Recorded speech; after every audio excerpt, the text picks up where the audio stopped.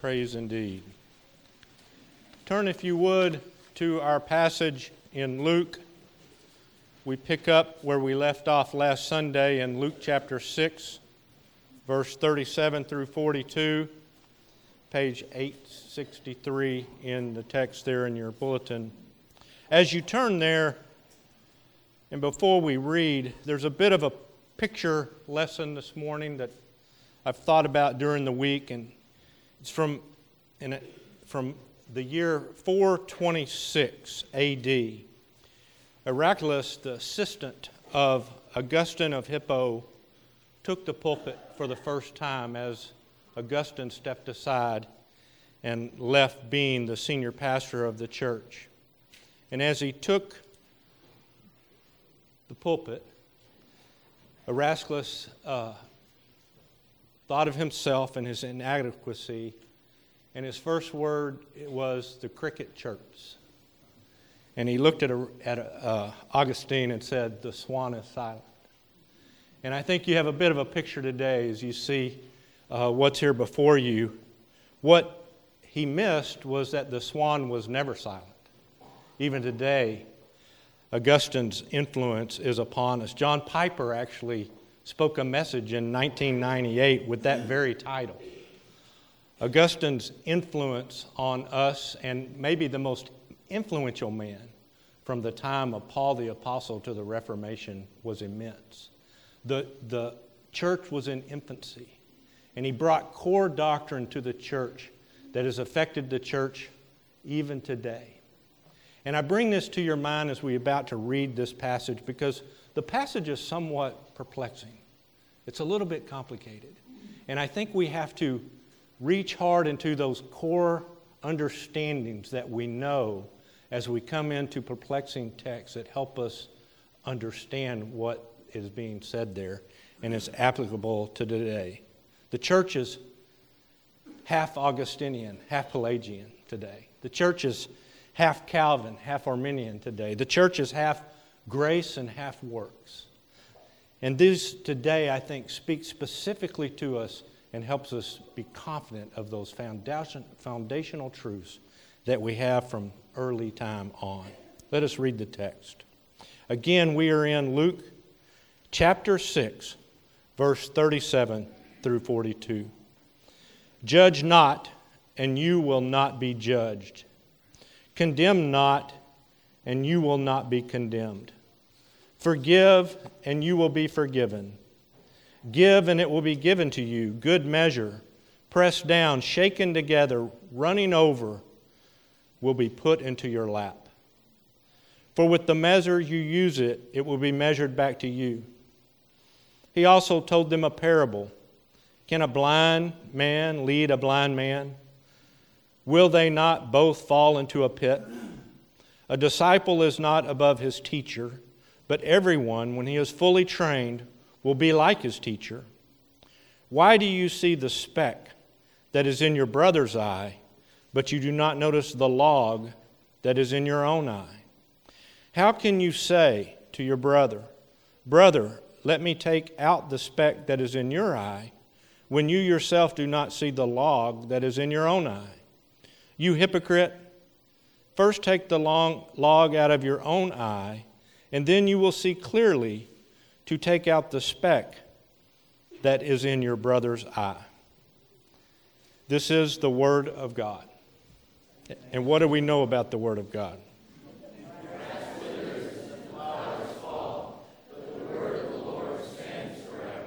Please be seated. Told you.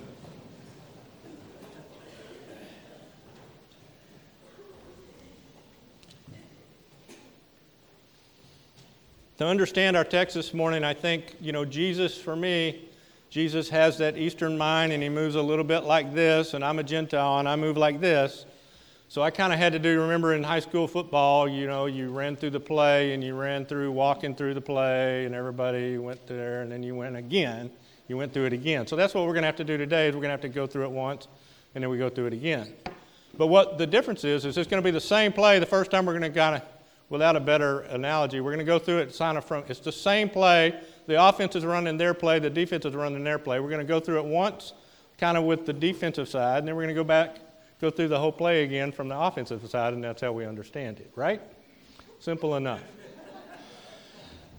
What I do want to point out to you, it's been a while since I want to kind of set you in the setting. It's not really a review, but I want to point out that what we have been told by our pastors is that this is the Sermon on the Plain, and very good, very well. But it looks amazingly like the Sermon on the Mount in Matthew. But there are truly distinctions, even in the introduction to the sermons. First of all, in Luke, he says, Christ came down. And in Matthew, it says he went up. So a definite distinction there, right? It also said that he stood with them to give them this sermon. And in Matthew's account, he sat down. And then it also says that he came onto a level place. And of course, in the Matthew account, he went up on the mountain. And then last of all, it was with his disciples in Luke and a great multitude. And in the Matthew account, it was with his disciples.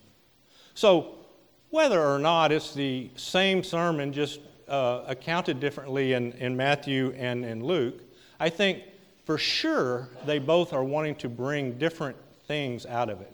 In some ways, going up on the mountain, and then there's this high and lifted up view, I think, from the Matthew account. And then on the level plain, it's sort of this on the level plain account from the Luke account. And so whether it's the same sermon or not, I think they're both wanting to bring different aspects of it to us. If it may be the purpose of Christ. Maybe the sermons are delivered in a different way at different times because he too is bringing different aspects of it to us. When he preached in Luke, he said more rawly, more earthly, it was poor. But in Matthew, it was poor in spirit. When he said, blessed are you when you weep, you will laugh. But in Matthew, it was you would be comforted. When he says, you are hungry now, in Matthew account, it was hunger and thirsting for righteousness. So there was this sense of, there's a difference here of sort of, I categorize it in my mind as a lifting up on high, and then this on the plain attitude. Also in the Luke account, you have the woes, which are not even present in the Matthew account, but it's woe to the rich, woe to those who are full, woe to those who are laugh. And then it was the converse of those, if you are full, you will be hungry. Very raw, very on the plain, very with me here on this earth, as I think through those elements. Last week we talked about the portion of loving your enemies. In the Luke account, he says to be merciful as your Father is merciful. In the Matthew account, he says to be perfect as your Father is perfect, is the difference in the way those two sermons end. So definitely different for us and puts us in a different frame of mind. Not unusual, really, to have this mixture between the high and lifted up and the more level plane of which we live. Look at the Ten Commandments, the summary of the Old Testament law. 2 tablets, right? The tablet over here was no other God, no graven image, no Lord's name in vain, the Sabbath day. And over here, honor your father and mother. Do not murder. Do not commit adultery. Do not steal. Do not covet. Do not bear false witness. The high and lifted up and the level plain. Same way in the Lord's Prayer, which we'll all recite in a few minutes. Hallowed be thy name. Thy kingdom come. Thy will be done on earth as it is in heaven. And then from the level plain in, give us our daily bread. Lead us not into temptation. Deliver us from evil. Forgive us our debts as we forgive our debtors. Helpful thoughts as I think we come into that passage. Also, I want to remind you of what a day this was. We are well into this sermon here in chapter 6, but it begins with that this multitude of people came to hear him, and he came down on this plain to meet them. And in that multitude, there were many who wanted to simply hear Christ. Well, that's what we're doing here today. But in order to give weight to his words, there were also those there that needed to be healed a multitude of people that needed healing. And the scripture adds that some were even tormented with unclean spirits. And it says that they all sought to touch him because there was power coming from him. And so all those there were witnessing this marvelous and miraculous day. Whether you just came to hear, you saw miraculous healings. You sensed all wanted to touch him because this power came from him. And he healed them all. Last week, your attention getter was love your enemies. So as Christ gave them the beautiful Beatitudes and the woes, the next word he get to capture their attention was something a little foreign to them in love your enemies. Do good to those who hate you. That's his way of capturing them.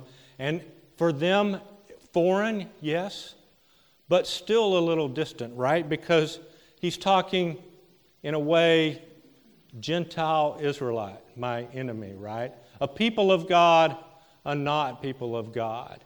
And he has a lesson which is radical indeed, but still not too close. Quite possibly today, we may be coming to the height of this sermon. This may very well be the key point that he's wanting to get over to this multitude on this great day as he spoke. And what's the attention getter? Judge not,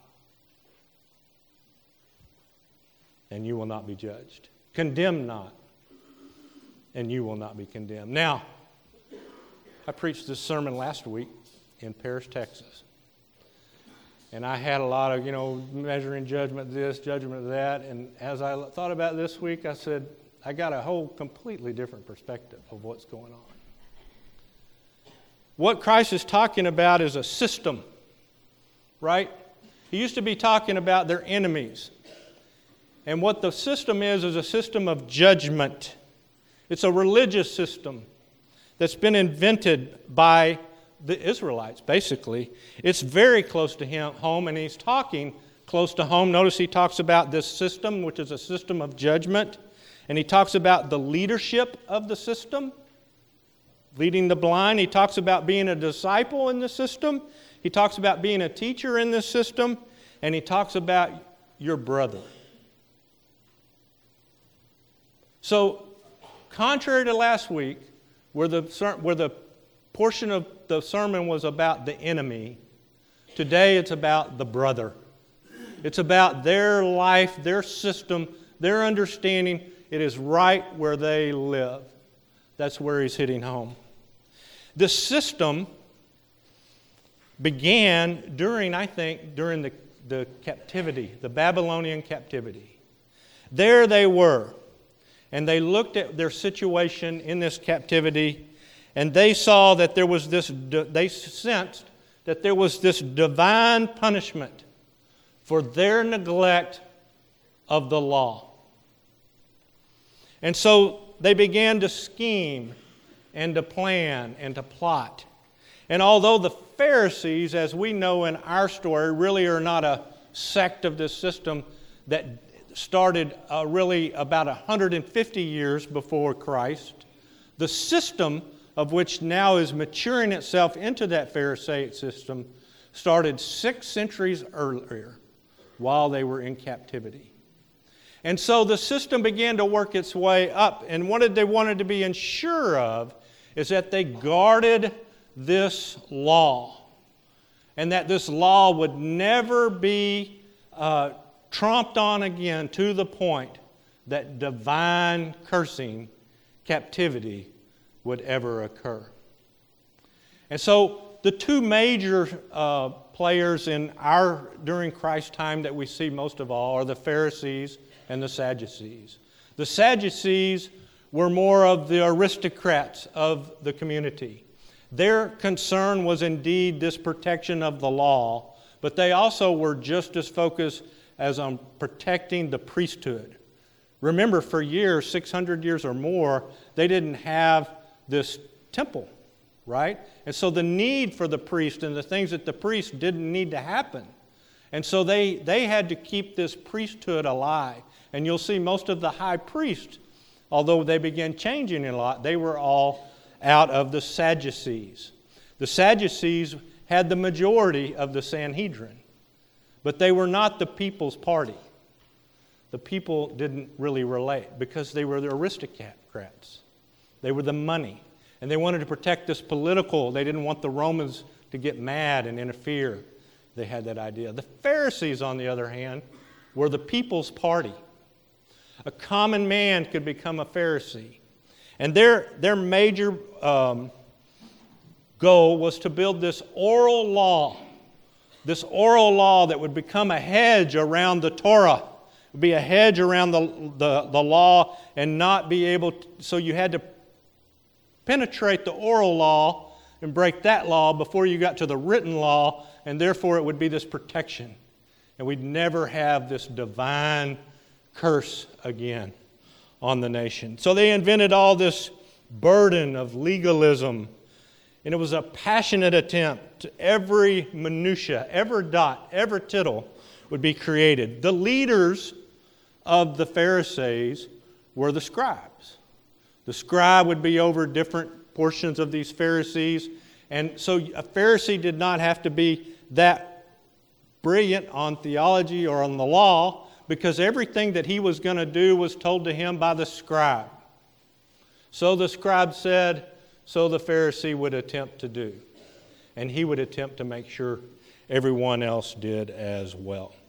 The system was steeped and rooted in the law and in judgment. In a way, it could in itself only end in judgment. A system built on judgment can only end in judgment. Romans says that in itself. It's ultimately going to condemn itself. Romans 2:12 and 13 says, "For all who have sinned without the law will also perish without the law. And all who have sinned under the law will be judged by the law.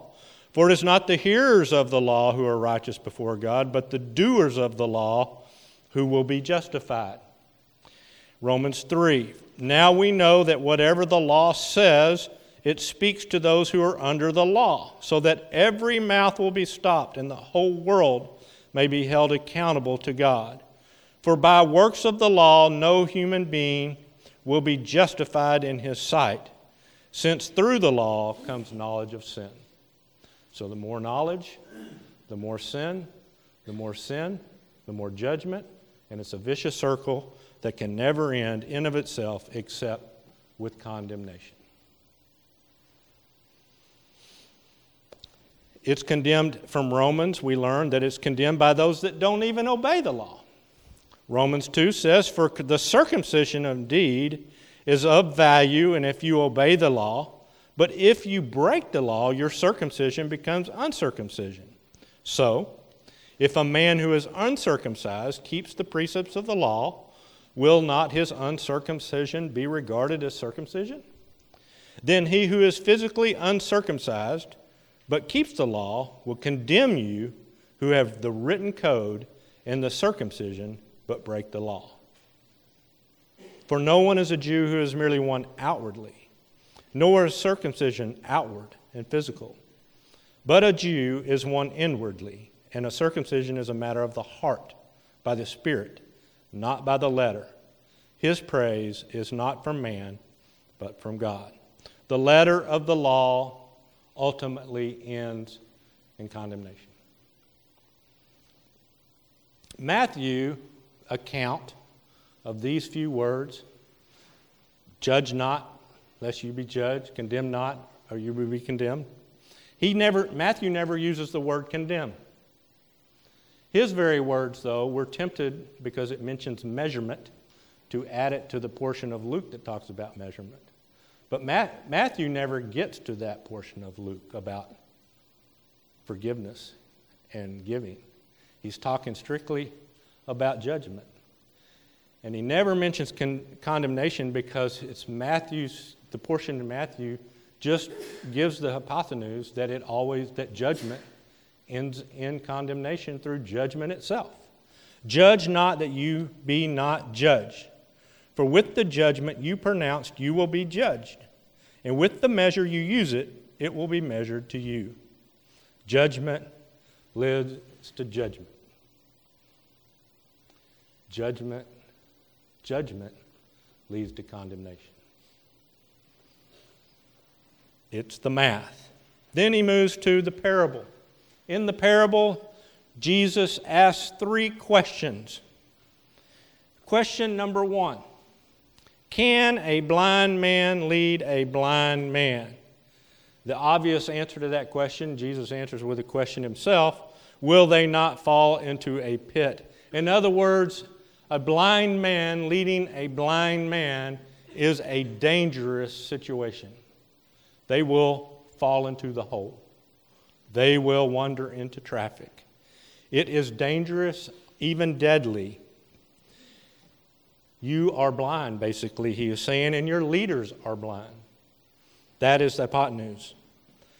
A disciple, in verse 40, is not above his teacher, but everyone, when he is fully trained, will be like his teacher. Another way, there's no way to climb out.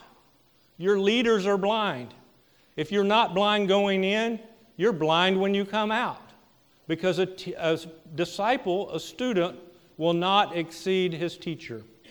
But your teachers are blind, therefore you are blind. Matthew 23, woe to you, blind guides! You say, if anyone swears by the temple, it is nothing. But if anyone swears by the gold of the temple, he is bound by his oath. You blind fools! For which is greater, the gold or the temple that has made the gold sacred? And you say, if anyone swears by the altar, it is nothing. But if anyone swears by the gift that is on the altar, he is bound by his oath. You blind men, for which is the greater, the gift or the altar that makes the gift sacred? You blind guides, straining out the gnat and swallowing the camel. What a hopeless situation. Question number 2. Why do you see the speck in your brother's eye, but you do not notice the log that is in your own eye? I want to ask that question differently. I want to say, how do you see the speck in your brother's eye when you have the log in yours? But the way Christ is questioning is exactly the way he wants it, because it's a question about their heart. Why do you judge them when you haven't judged yourself? It's not a matter of how, because it's so natural for us, is the answer. Why? It's in my nature. I can't escape it. Apart from Christ, this is right where I am. That is why. Are you so blind you don't even recognize your blindness? Your own log blinded you to the point that you cannot see it, but you look past it? Is that maybe why he didn't have to ask how? Romans 9 says, but that Israel, who pursued a law that would lead to righteousness, did not succeed in reaching that law. Why? Because they did not pursue it by faith, but as if it were based on works. They have stumbled over the stumbling stone. As it is written, behold, I lay in Zion a stone of stumbling, a rock of offense, and whoever believes in him will not be put to shame. Question 3. How can you say to your brother, brother, let me take out the speck that is in your eye, and when you yourself do not see the log that is in your own eye? A summarization of that might be, are you crazy? Can a blind man do eye surgery? Mark gives an account of just how difficult eye surgery is. Christ was in Bethesda, and they brought him a blind man, and he took the blind man by the hand, and he led him out of the village.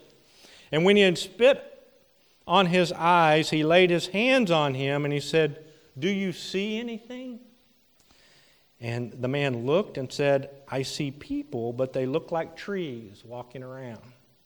And Jesus laid his hands on his eyes again, and he opened his eyes, and his sight was restored, and he saw everything clearly. And he sent him to his home, saying, "Do not even enter the village." A difficult surgery it is, especially if you can't see. You know, it's so easy for us to read the account of David. And when Nathan comes to David and gives him this parable of the rich man and the poor man, and how the rich man had sold this beautiful lamb from him, and David says, "String him up, I'll string him up, bring him to me." You're the man, David. And for us, we want to see these Pharisees perhaps as the foe of Christ. You know, they're there for the story. But no, they're you. They're me. They're us. We have found the enemy, and it is us. We are them. It is a hopeless situation of a blind leading the blind. We are desperate. God has brought us together as a church. We're a motley crew. We have communication challenges with one another. We are in great danger of conflicts, different values, different goals, different gifts, different callings, different priorities, different expectations, different interests, different opinions, and the list goes on. What do we see in one another? What do we say to one another? What do we do to one another? My brother Rolf, when he was here, he used to call it one anothering. Ken Sande, in his book, The Peacemaker, I liked his little chart, the slope of conflict.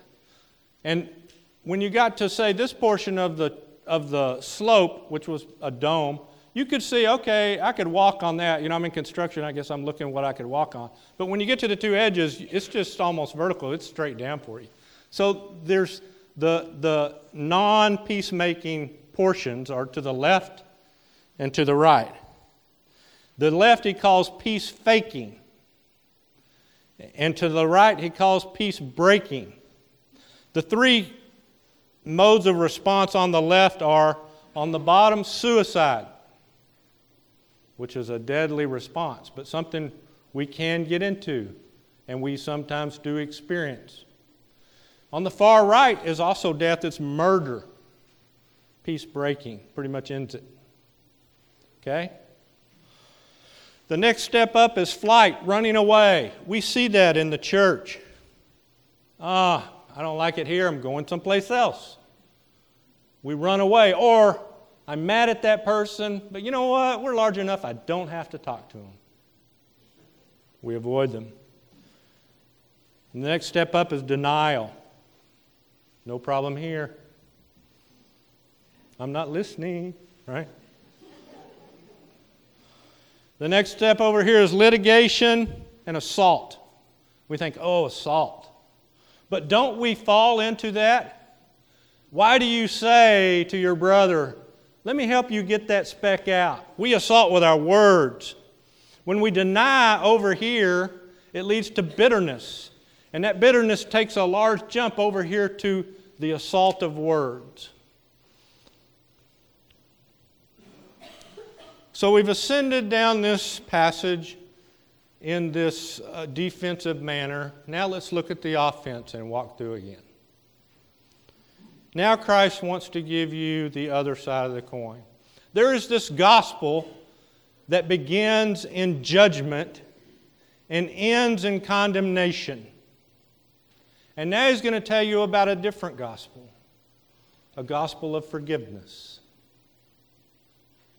Forgive, and you will be forgiven. Give, and it will be given to you. It's a beautiful gospel. The forgiveness here is a form of luo. It's the basic Greek word. It's what we memorize everything thereafter, right, Mark, with Greek? Yep. But it has a sense of letting go, loose it away, put it away, release it from you. If you release it from you, it will be released to you. As you release it away, it will be released away. Forgive. Give is granting. Bestowing can even be the form of yielding, surrender. As you surrender, it will be surrendered. It's a beautiful way of looking at it, right? But there's a degree of addition here in the passage that helps us understand it, but it adds some confusion sometimes. And it's the abundancy of this gospel. This gospel is an abundant gospel. It will be given to you good measure, pressed down, shaken together, running over. It will be put into your lap. For with the measure you use it, it will be measured back to you. Now this putting into the lap is not foreign to the audience of that day. They had these robes, and they would have a belt, and so they would hike up the road when they were in the market. So they created this great fluffiness, and they would dish it down, and that was their pocket. Right? So you had a bowl of a robe. And as you went to the market to get your seed, they would pour the seed into your big pocket. And so this sense here of even sit down so we can pour more. And so shake it around so I can get some more in it. And press it down so we can get some more in it. It will be poured into your lap. It will be running over with abundancy is the picture that Christ is painting. In Isaiah, we kind of look at this from the opposite way to get the picture. Isaiah 65 is a very sad passage. It's where God says these words. He says, I was ready to be sought by those who did not ask for me. I was ready to be found by those who did not seek me. I said, here I am to a nation that was not called by my name. I spread out my hands all the day to a rebellious people who walk in a way that is not good, following their own devices. A people who provoke me to my face continually, sacrificing in gardens and making offerings on bricks, who sit in tombs and spend the night in secret places, who eat pig's flesh and broth of tainted meat is in their vessels, who say, keep to yourself, do not come near me, for I am too holy for you. These are a smoke in my nostrils, a fire that burns all the day. Behold, it is written before me, I will not keep silent, but I will repay. I will indeed repay into their lap both your iniquities and your father's iniquities together, says the Lord, because they made offerings on mountains and insulted me on the hills. I will measure into their lap payment for their foremost deeds. That's an abundant punishment, brothers and sisters. In Psalms, when the Israelites were asking for God, where are you? They called upon sort of this curse. They said, return sevenfold into the lap of our neighbors, the taunts for which they have taunted you, O Lord. It's a way to express here the abundancy.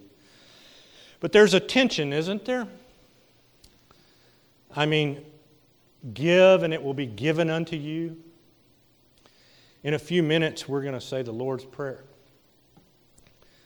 Pray like this, Christ says, Our Father who art in heaven, hallowed be thy name. Your kingdom come, your will be done on earth as it is in heaven. Give us this day our daily bread, and forgive us our debts as we have forgiven our debtors. Now, do you really want to pray that? I mean, all in just this week. I'm driving down the road. There's this slow, foolish person in front of me. Come on. Right? But I went to Fort Worth, got a little turned around, lost. I don't know what do I go left? Hey, have a little patience, will you, brother? I remember I used to walk to class in college most of the time. These dadgum bicycle guys, they were just running over me and in the way. Come on. Decided finally I'm going to ride a bicycle, right? What are all these people walking for? Get out of the way. It gets a little sticky. In the Lord's Prayer, He gives us the Lord's Prayer. It ends in verse 13, and lead us not into temptation, but deliver us from evil. In verse 14, Christ gives us commentary on the prayer. The only part He gives us commentary is this part right here. For he goes on to say, for if you forgive others their trespasses, your heavenly Father will also forgive you. But if you do not forgive others their trespasses, neither will your Father forgive you your trespasses. Are you a forgiver? Do you forgive? For me, it makes me very nervous. Now, when I look back on the prayer itself, though, and this is not a sermon on the prayer, but is this a portion of the prayer? Will all of a sudden Christ has us stick in this huge gob amount of human ability in this prayer? I think not. Our Father who art in heaven, hallowed be thy name. Your kingdom come, your will be done on earth as in heaven. Give us this daily bread. Daily, we need to pray to the Father for our bread. We don't have the ability to gather that bread. Lead us not into temptation, because we can't deal with that. And deliver us from evil, because we don't have the ability to that. Is the prayer saying, though, that we can forgive in such a way that that's what we desire the Father to forgive us? I think you have to look at it in terms of another parable in order to truly come to grips with what it is saying. See, it is the immensity, the abundancy of forgiveness that needs to be in your mind and in your heart. And not until you recognize that volume, that abundant massiveness of the forgiveness that you have experienced, then there's no way then you can extend forgiveness onward. In order to understand the forgiveness, you must understand how far you've come from. You must recognize fully the log that was once in your eye. The log defined as a structural member, a tree trunk, a plank, something that would hold up a building. The speck is a piece of grass. In the parable of the unforgiving servant, it's a time when Peter comes to the Lord and he said, Lord, how many times must I forgive my brother? It's in Matthew 18, verse 22. How many times, Christ says, not 7 times, but 77 times. It can be compared to a king. When he sought to his servants to settle the debts, he found a man who owed him 10,000 talents. Now I looked up on the web trying to figure out what 10,000 talents of. It's all over the map. What the main point is that it's an unmeasurable amount. That's the intention. We're going to call it $60 million in that day. $60 million is a lot of money. It's unreturnable, unpaid back. Since he could not pay it back, the guy said, sell the man, sell his wife, sell his children, sell everything he has so that he can pay me back. The servant falls on his knees and he says, have patience with me and I will pay you everything. And out of pity for him, the master released him and forgave him the debt. Well, that man goes out and he found a servant who owed him 100 denarii. Well, I did all the searching and everything, tried to figure out what that was. Couldn't quite figure it out. But a very payable amount. We're going to call it like $12,000 in comparison. The man owes him $12,000. He seizes him and he begins to choke him, saying, pay me what you owe. And the servant fell down, and he says to him the same words, "Have patience with me, and I will pay you." But he refuses him. He puts him in prison until he'd pay the debt. Well, other servants saw his actions and went back to the beginning, and the master comes and he says, "You wicked servant, I forgave you all that debt because you pleaded with me. And you should not have had mercy, and should not you have had mercy on your fellow servant as I had mercy on you?" And in his anger, his master delivered him to the jailers until he could pay all his debt. So also my heavenly Father will do to you, every one of you, if you do not forgive your brother from your heart. See, it's a heart thing. Can't look too far ahead, but next week, don't tell Jordan. We're going to talk a little bit about the good tree, bad tree. It's a heart thing, right? It's where it comes. You must see the log in your eye in order to remove the log in the other. Figure out where the issues are. Why are you offended? Why are you offensive? Is it a minor offense? Can it simply be overlooked and forgiven? Consider your attitude and change it. Count the cost. Readjust your course. Surrender your rights. Submit. Serve. Confess your sins. Bridle your tongue. Pray all night. Examine yourself. Forgive. Give. Speak the truth in love. Look out for the interest of others. Treat others as you wanted to be treated. Verse 31. Overcome evil with good. Seek godly wisdom and advice. Give godly wisdom and advice. Leaders, be shepherd to the sheep. Don't perform surgery while blind. Don't demand. Don't desire so that it overtakes you. Don't judge. Don't condemn. Don't punish. Don't control. The slippery slope has a side over here of a peacemaking attempt. And the first one is forgiveness. Forgive. Choose to forgive. Step up for that is to reconcile. Reconcile with your brother. Step up from that is negotiate. All these are semi-private. It's between you and the brother. It's the way to interact. But God's also given us this great thing called the church and the way in which we interact with one another. And in this gospel message, this church can give you accountability, negotiation, arbitration. We can work in that way too, which are powerful in itself. And don't forget, from the positive side of which we're looking here, he talks about the teacher again. Disciple cannot rise above him, but our teacher is an example. Jesus says to us, expect to be treated, we read it a minute ago in 1 Peter, as I was treated. For to this you have been called, because Christ also suffered for you, leaving you example so that you might follow the steps. You will be offended. Someone is going to attempt to offend you. Someone in this church is going to try to make you mad. You are going to suffer at the hands of another brother and sister. But, as Christ has said, prepare yourself to respond.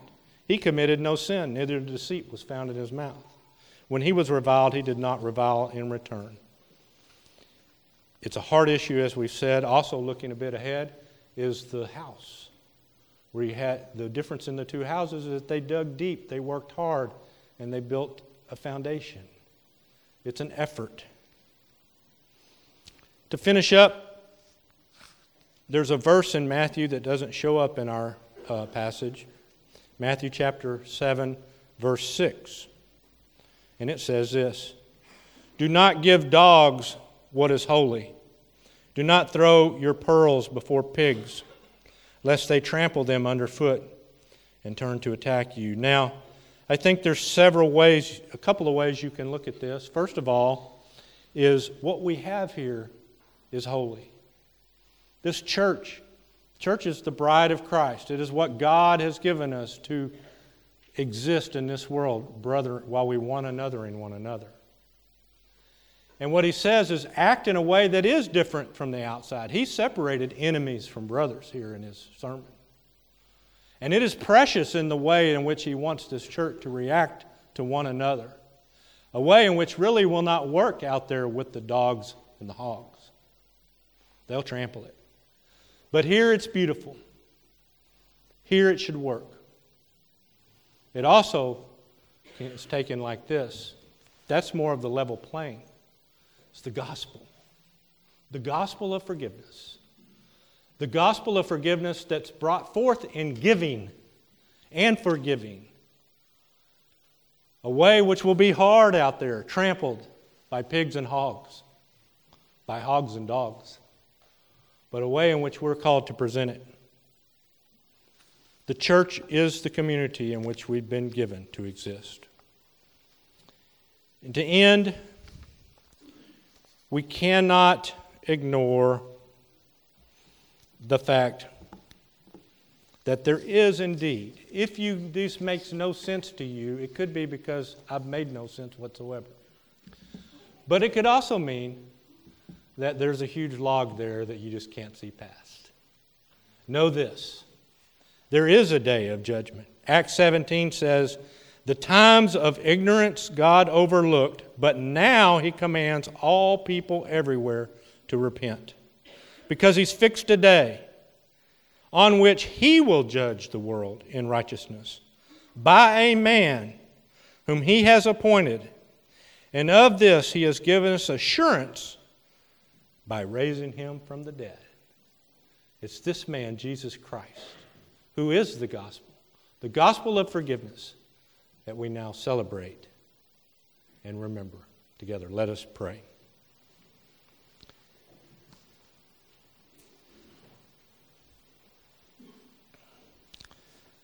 Father, we thank You for Your word. We thank You for the complexity of it and for the beauty of it. I pray, Lord, as we have looked into it, that this chirping cricket has not gotten into its way, but that indeed You have lifted the veil that is there.